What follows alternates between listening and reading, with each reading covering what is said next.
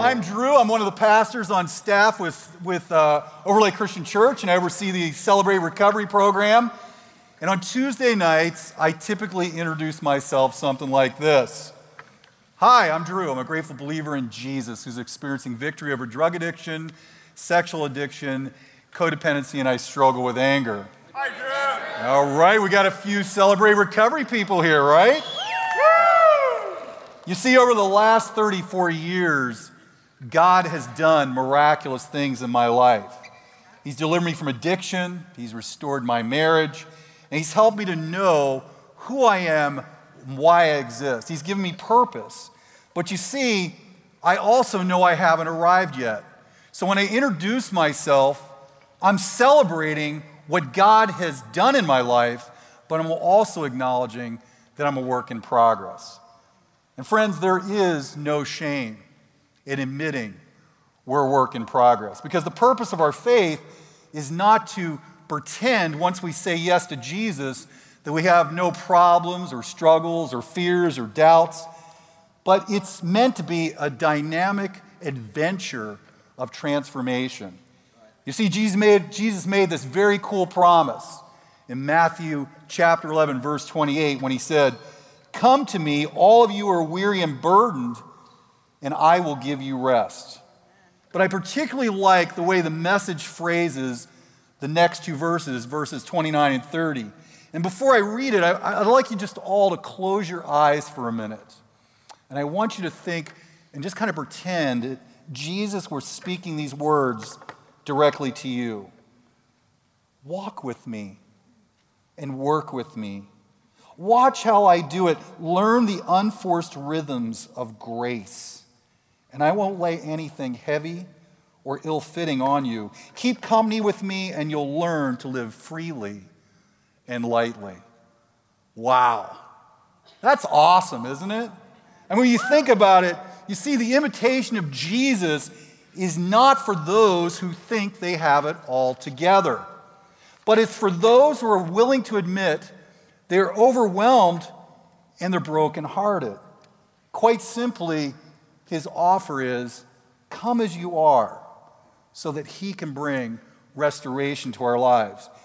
Yet it's so hard, isn't it? We're so afraid to admit that we struggle, to ourselves, to God, or to anyone else, for that matter. We think that if anyone really knew my deepest, darkest secrets, my insecurities or my fears, they would abandon me. They wouldn't want to be near me, and I'd be an outcast. However, Jesus would tell you, don't worry about it. Come as you are.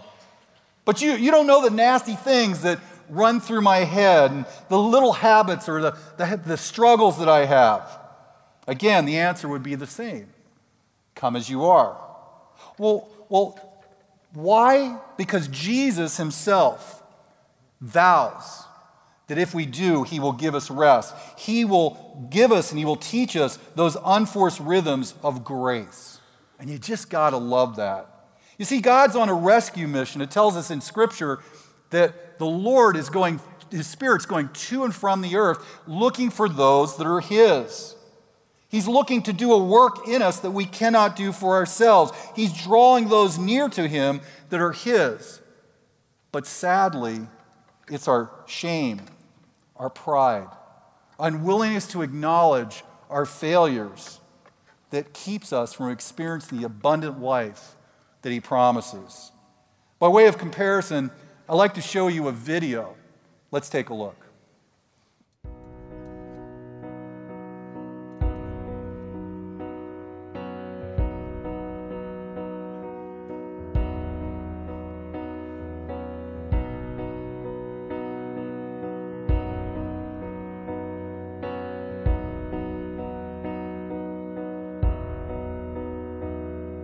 Seems like all I could see was the struggle,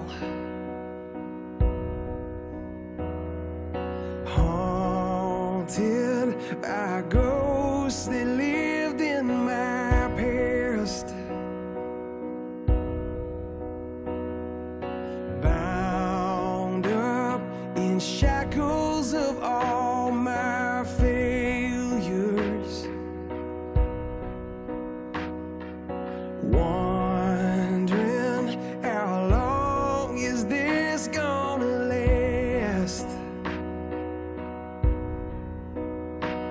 And you look at this prisoner and say to me, son, stop fighting a fight, it's already been won.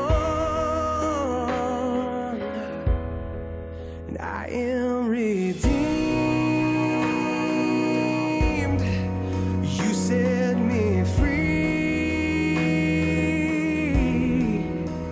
So I'll shake off these heavy chains and wipe away every stain. Now I'm not who I used to be.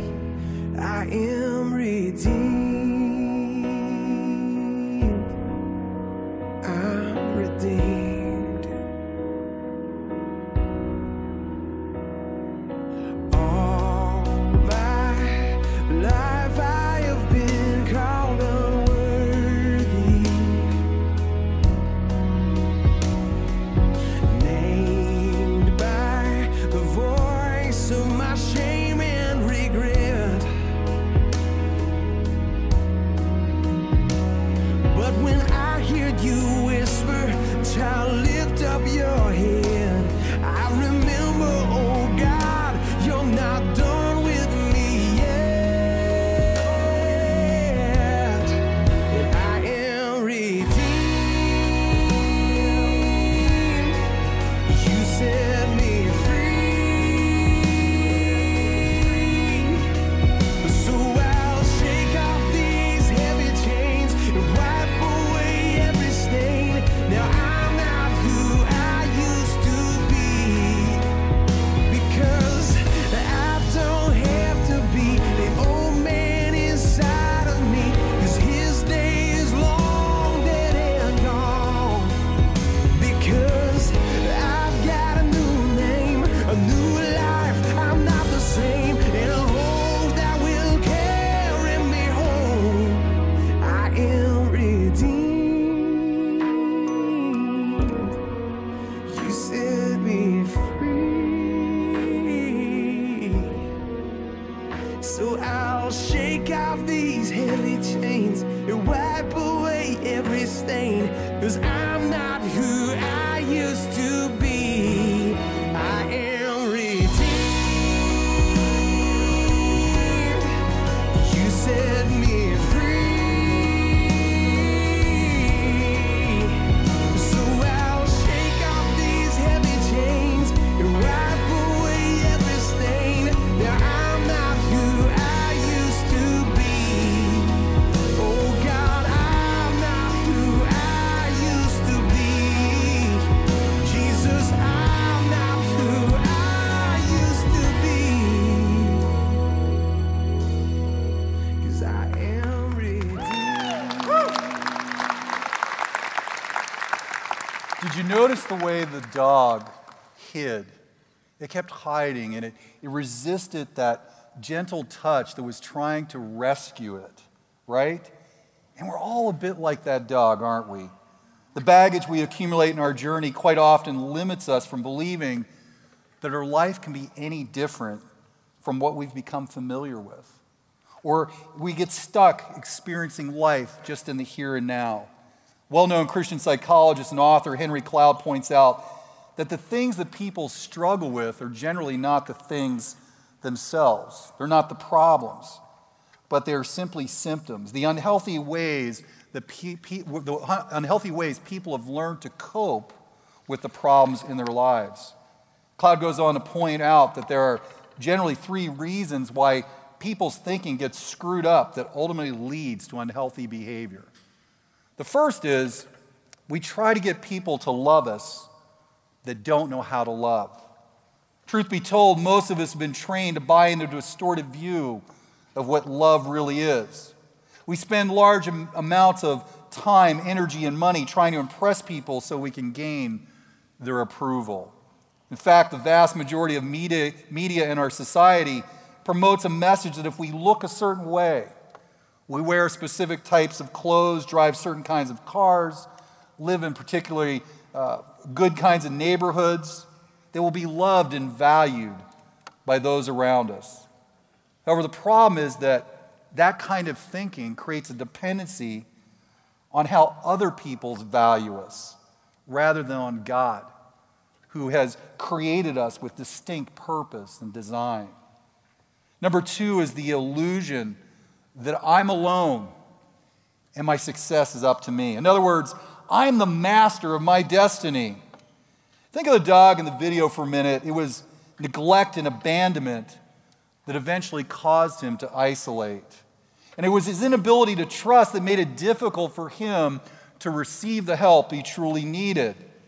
In a similar way, when we've been burned in past relationships, it's easy to buy in the illusion that we don't need anyone else in our lives, and that we could be happy and successful if we were just left alone. But friends, God has wired us all for relationship. And isolation is not actually a solution, but it's part of the problem. Finally, Cloud points out that relying on overcoming our struggles by our willpower is illusory at best. Truth is, it was my best thinking that got me messed up in the first place. Using the example of the dog in the video, again, the dog couldn't change his condition by simply willing that the travel trailer that he was living under would miraculously turn into a 5-star doggy hotel. Nor could he shed the layers of matted hair from his body that had been accumulated over time. Friends, this is exactly why we need a Savior. You see, God simply isn't looking for us to clean up ourselves to come to Him, but He's looking to do something for us, in us, and through us we cannot do for ourselves. Now, these aren't excuses for bad choices or to act inappropriately, but it points out that unless the root behind our behavior is dealt with, there's a greater tendency for us to continue along the very same path that will keep us in bondage. It also means that if you experienced abuse, neglect, or abandonment, and you're living with messages like, I'm not good enough, I don't measure up, I'm not loved, I'm ugly, I'm stupid, and I'm worthless, you can't just simply get over it. Now, most of the people here at Overlake Christian Church and Celebrate Recovery, we value and we love to hear people share their story, their faith journey of the things that God's done in their lives. So with that, I'd like to introduce a friend of mine named Greg to share his story. Give him a hand.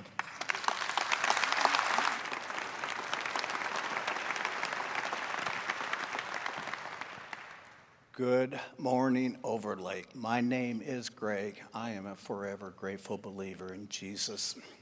And I am Celebrate Recovery over alcoholism, drug addiction, and sexual integrity issues. Howdy.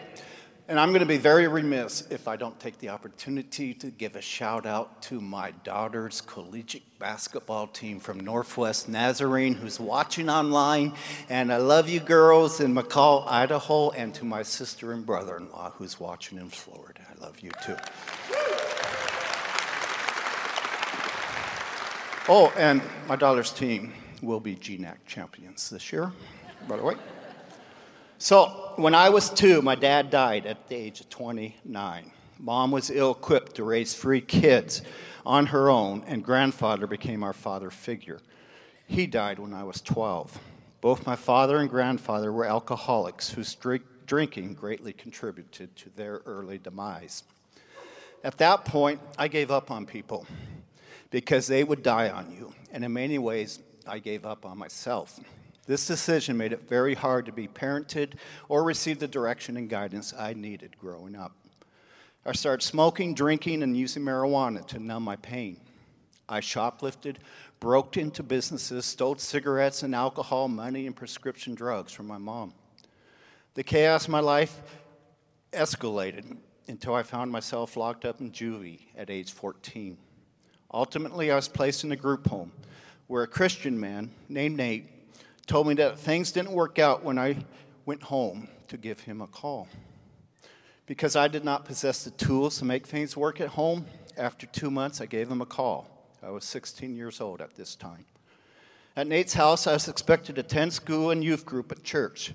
Though I wanted it to work, I started skipping school and church until Nate intervened, deciding that I needed to work, get my GED, and join the military when I turned 17.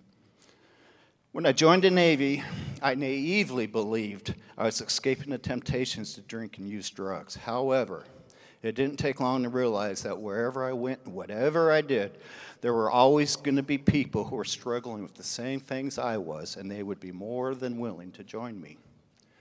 In the military, my out-of-control drinking continued, and I was introduced to cocaine, crystal meth, and heroin.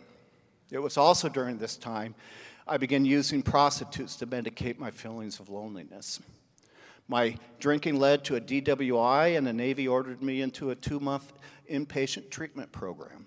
After that, I began attending AA, but relapsed with both drugs and alcohol, so I got to do rehab again. Eventually, I met a woman who became my first wife, and she became pregnant. We both agreed to have an abortion, and this left me feeling deeply troubled. I believe it was at this time Jesus began knocking on the door of my heart, yet I was not quite ready to let him in.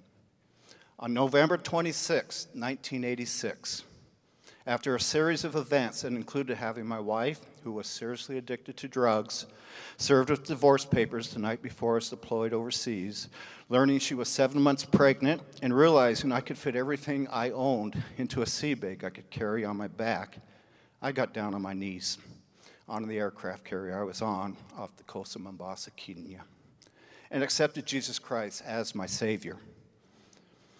And while that day marked the last day I thought of ever using illegal drugs, and even experienced 9 years of not drinking, my journey of allowing Jesus to be the Lord of my life would come some years later.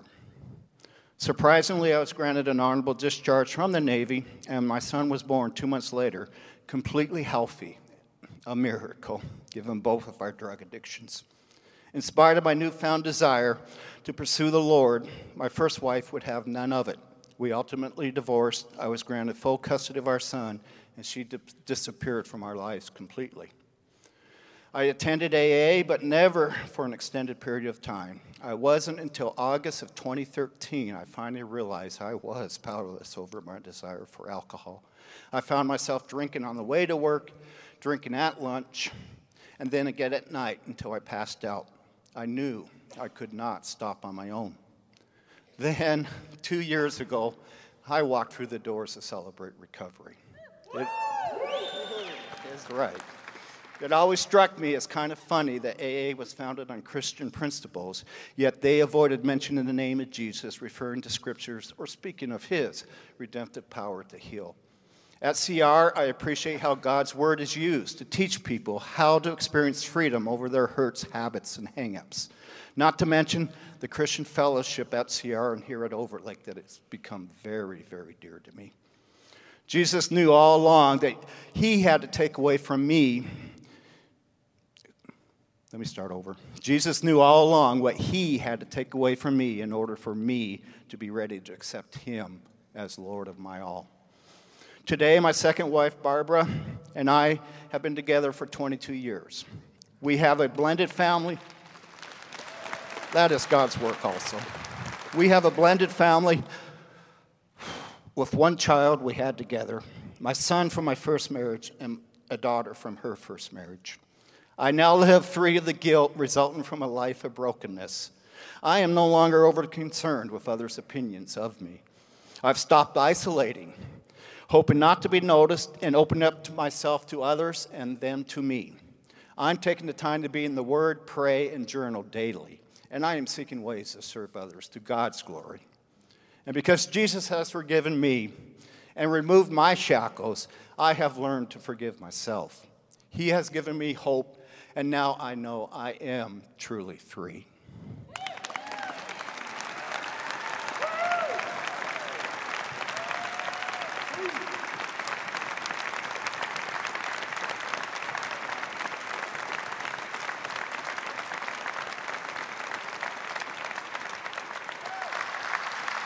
You know, when you hear a testimony like Greg's and you hear a message given by the CR pastor on a special Sunday that's set aside to share Celebrate Recovery, you know, you might be thinking, well, Celebrate Recovery is kind of about those people, you know, those that are addicts. It's kind of like a Be Kind to Addicts week, right?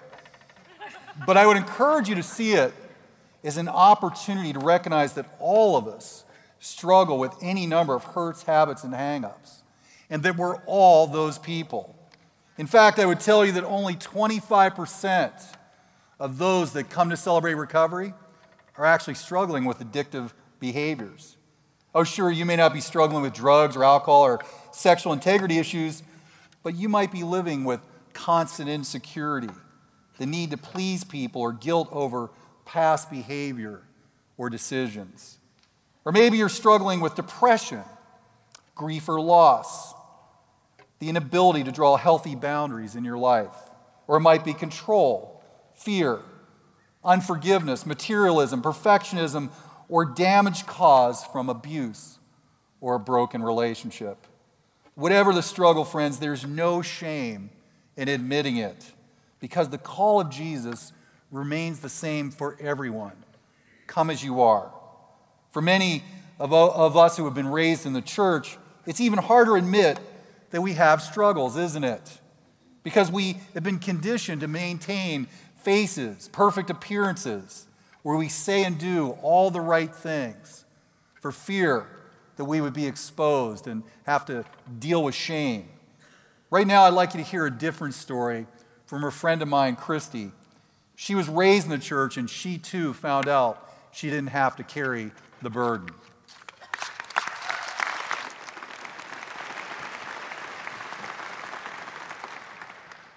Good morning.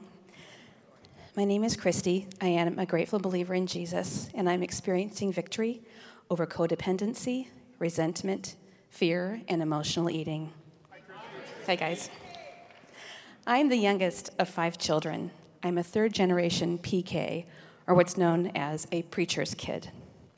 We were a well-respected family. I spent many hours each week on Sundays, Wednesday nights, Thursdays, for choir practice, Bible study, etc. at the church. I was a church kid. From the outside, we had the appearance of being the perfect, loving, happy pastor's family. However, things are not always what they appear from the outside. My father, as a minister, accomplished amazing things for the kingdom of God. However, he was emotionally unavailable to me and his 5 children. I never recall hearing the words addressed to me by my father, "I love you." He showed no emotion to me, didn't want to spend time with me, really didn't want to have a relationship with me. The attention I received was entirely based on performance, achievements, and keeping up appropriate appearances. My mother's a godly woman, and she taught me that being a godly woman meant always putting on a happy face, never expressing negative feelings, having no identity of your own, and that being the wife of a minister was the highest calling a woman of God could fulfill. At the age of about 4, I asked Jesus into my heart. However, for most of my life, I viewed my relationship with God as a reflection of my relationship with my earthly father. As a result, I was confused regarding my feelings towards God. I would sing the songs in Sunday school like, "Yes, Jesus loves me," but I felt God merely tolerated my existence and that he was disappointed in me. Messages that I was not good enough, smart enough, worthwhile, or lovable were ingrained pretty early on in life for me. I was taught that being a Christian meant keeping up the happy, pure, holier-than-thou appearance, rather than having the loving, close personal relationship with God that he desires. I was the perfect picture of the good Christian girl, but I felt like a fraud inside, and I was terrified that anyone would find out. Because attention and performance were how we got approval in my family, as I grew into my teen and young adult years, I became an overachiever. I competed in and won speech, vocal, and academic events. I was on the honor roll, student council. I was a leader in my youth groups. I was a varsity cheerleader, and in my senior year of high school, I competed in and won a modeling contest and was signed to an agency. As a singer, I participated in numerous vocal ensembles. I was a featured soloist in many churches and Christian events and on Christian television programs. At the ripe old age of 20, I married my best friend and sweetheart. He was the youth pastor of our church, serving under my father.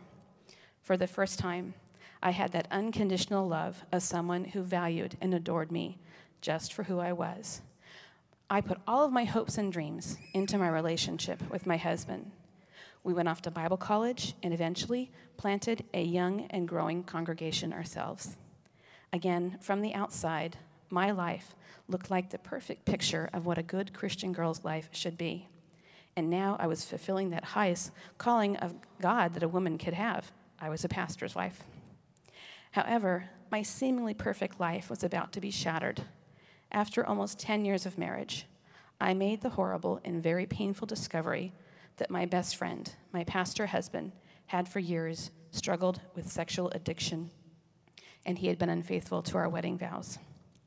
At first, I thought if I just loved him enough, forgave him enough, and did everything right, that my love could save our marriage and I could save him from his addictive behaviors.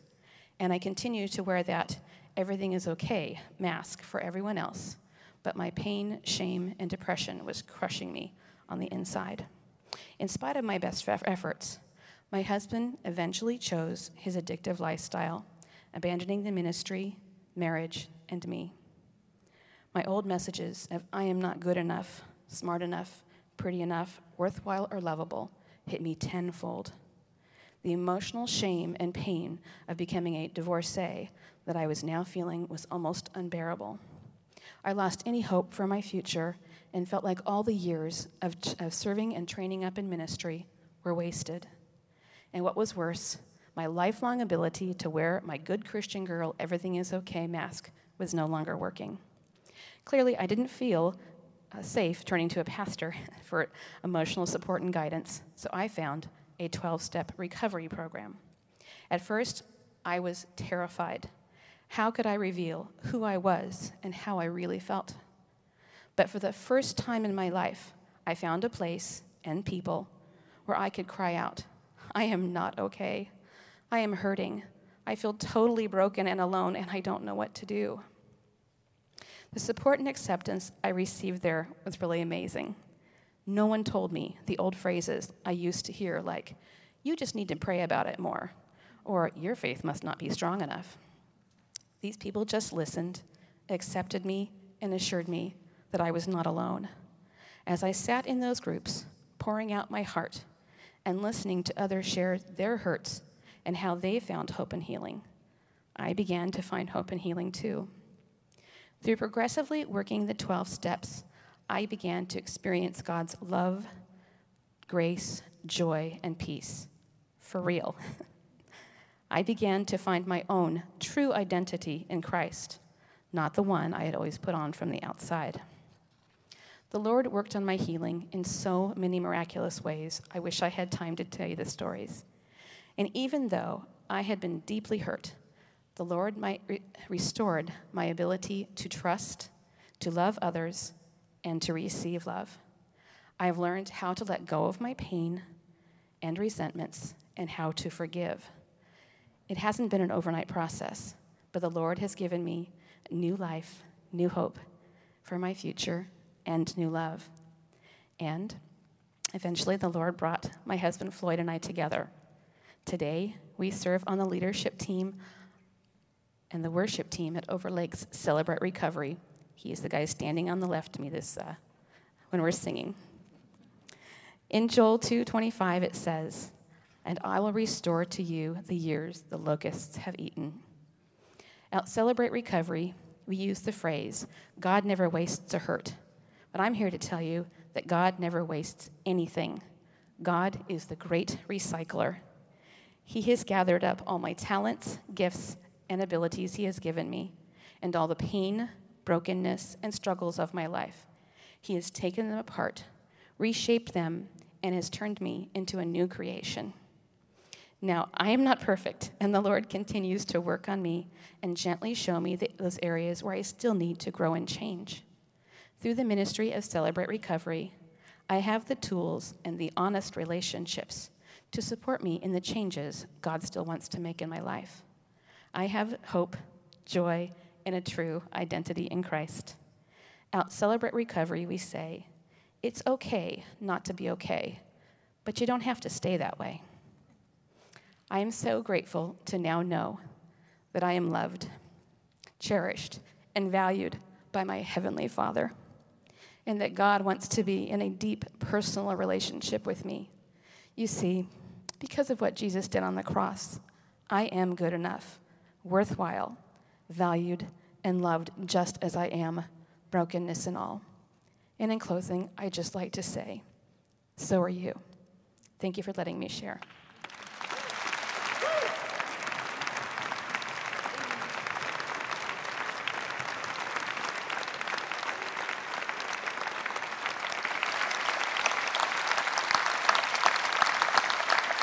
Wow. What a contrast, yeah? Friends, I could speak for every pastor and elder here at Overlake Christian Church.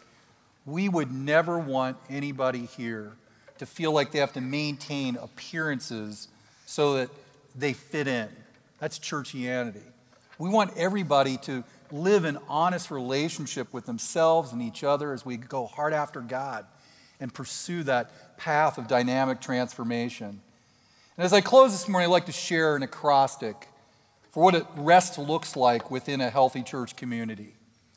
The R in rest stands for, in healthy churches, people can be real with themselves, God, and others about their struggles and their brokenness. They don't have to put on faces. In Jeremiah 6:14, it reminds us that you can't heal a wound by saying it's not there. So why would we go on pretending like we don't have wounds in our lives, right? The E points to the fact that those in healthy church communities can empathize with each other as they grow in their faith journey. I've been through struggles in my life, and God's done amazing things. And I can't help but share that with others. This is what it says in 2 Corinthians 1, 3, and 4. Praise be to God, the Father of our Lord Jesus Christ, the Father of compassion, the God of all comfort, who comforts us in all our troubles, so that we can comfort those in any trouble with the comfort we ourselves receive from God. That's pretty cool, right? The S in our acrostic stands for, it's safe for people to be messy. 1 Corinthians 13, 4 through 7 tells us what love is. See, love's not a warm, mushy feeling. Love isn't when everything's going right that we love. It's when everything's really hard. That's when we continue to give love. It says love is patient, love is kind. It does not envy, it does not boast. It's not proud, it does not dishonor others. It is not self-seeking, it is not easily angered. It keeps no record of wrongs. Love does not delight in evil, but rejoices with truth. It always protects, always trusts, always hopes, always perseveres. You see, friends, love is a giving action. Then finally, the T in our acrostic for rest represents that the reality is that in healthy churches, people are being transformed. And as a result, they bear witness of God's presence and power. That's the wonderful thing about Overlake Christian Church, is that people are seeing lives being transformed and changed. Listen to what it says in Romans 12, 1 and 2. Paul starts out and he says, I urge you, brethren. The word he uses in the Greek is the most powerful word he could have used. He's saying, I'm begging with you. I'm begging with you, therefore, brethren, by the mercies of God, because of God's mercy, present your bodies as living and holy sacrifices, because that's your acceptable service of worship. He goes on to say, be not conformed to this world, but be what? Transformed by the renewing of your mind, because it proves what the will of God is, that which is good, acceptable, and perfect. When God changes a life, friends, you can't just attribute that to willpower. My life transformation occurred, and I think my closest friends around me were asking, what happened to you? We knew you. We used to hang with you. And I actually had friends say, Drew, you're our friend and all, but you were actually a bit of a jerk. What happened? God did a work in my life, and it became evident to the world around me. Question: what kind of church do you want to be? You see, in healthy churches, everyone realizes life is messy, and it's understood that we're all broken and we struggle with stuff. In unhealthy churches, everyone needs to put on a face. They need to pretend and they need to assume some position of perfection that they don't struggle with anything at all. Because you see, if they did admit that they had problems, that would be a problem, right? In healthy churches, people place their confidence in a God who is the author and perfecter of their faith. They accept that the good work that God begins in them, He is faithful to complete until His return. And they love each other in spite of their hurts, habits, and hang-ups. In unhealthy churches, people have to work harder to look a certain way so they will be accepted. What kind of a church do you want to be a part of? Because, friends, the church isn't the building in which we hang out. It's us, God's people. So if you want to be part of a healthy church, the next question is obvious. How honest are you willing to be about your own stuff? Your own struggles, your own hurts, habits, and hang-ups. Because you see, if none of us is ever willing to admit that we grow weary or burdened by our own brokenness or the brokenness that we experience around us, then why would anyone on the outside believe we have anything that they would want to possess? And why would they want to enter into our community? Don't you see? The call of Jesus starts with us. It begs, come as you are. All of you who are weary and burdened, and I will give you rest. And He wants to send us out with an invitation to a world that is struggling in need of hope. Come as you are. If you're weary or you're burdened, I will give you rest. Come as you are. Perhaps today you can relate to certain aspects of Greg's story. It might be you're dealing with abandonment issues or neglect from your past. Or you might be in bondage to some habitual behavior or addictive pattern. And you know God's speaking to you right now. He's inviting you right now in your chair. He's saying, come as you are.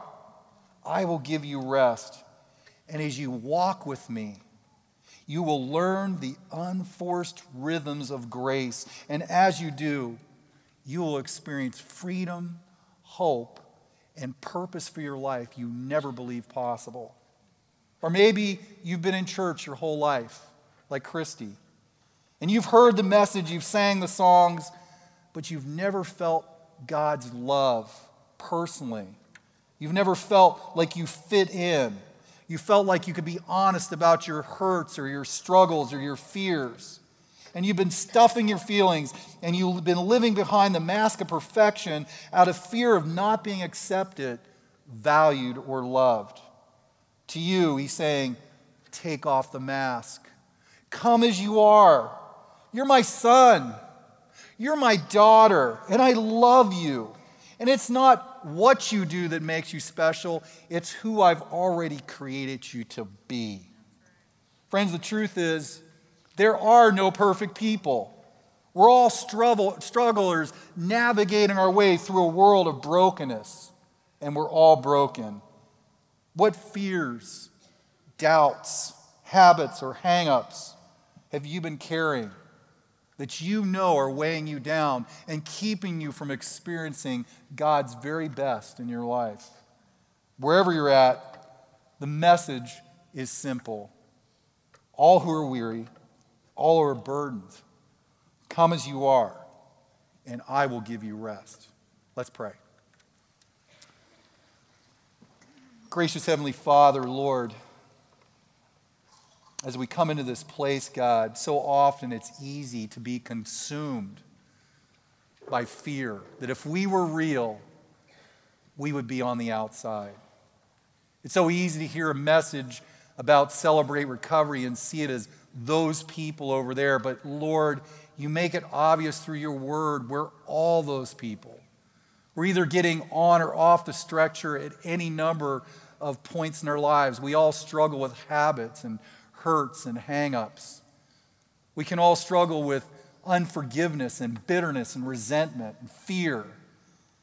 And Lord, the call that you give us is not to change ourselves to be more acceptable, but to be honest about our condition. that you could do a work for us, in us, and through us we could never do for ourselves. God, as a community of believers, we don't need to fear that. We can embrace it because our confidence is in you, Jesus. So, Lord, whatever the situation that someone's in today, God, I pray you would meet them in that place, that you'd speak to their heart, that you recognize that you already love them and you embrace them, and that your yoke is easy, that you desire to give them rest, that they would know the unforced rhythms of grace. Lord, we embrace that message today as a people, as a community, and we pray it would permeate through all of our lives. In Jesus' name, amen.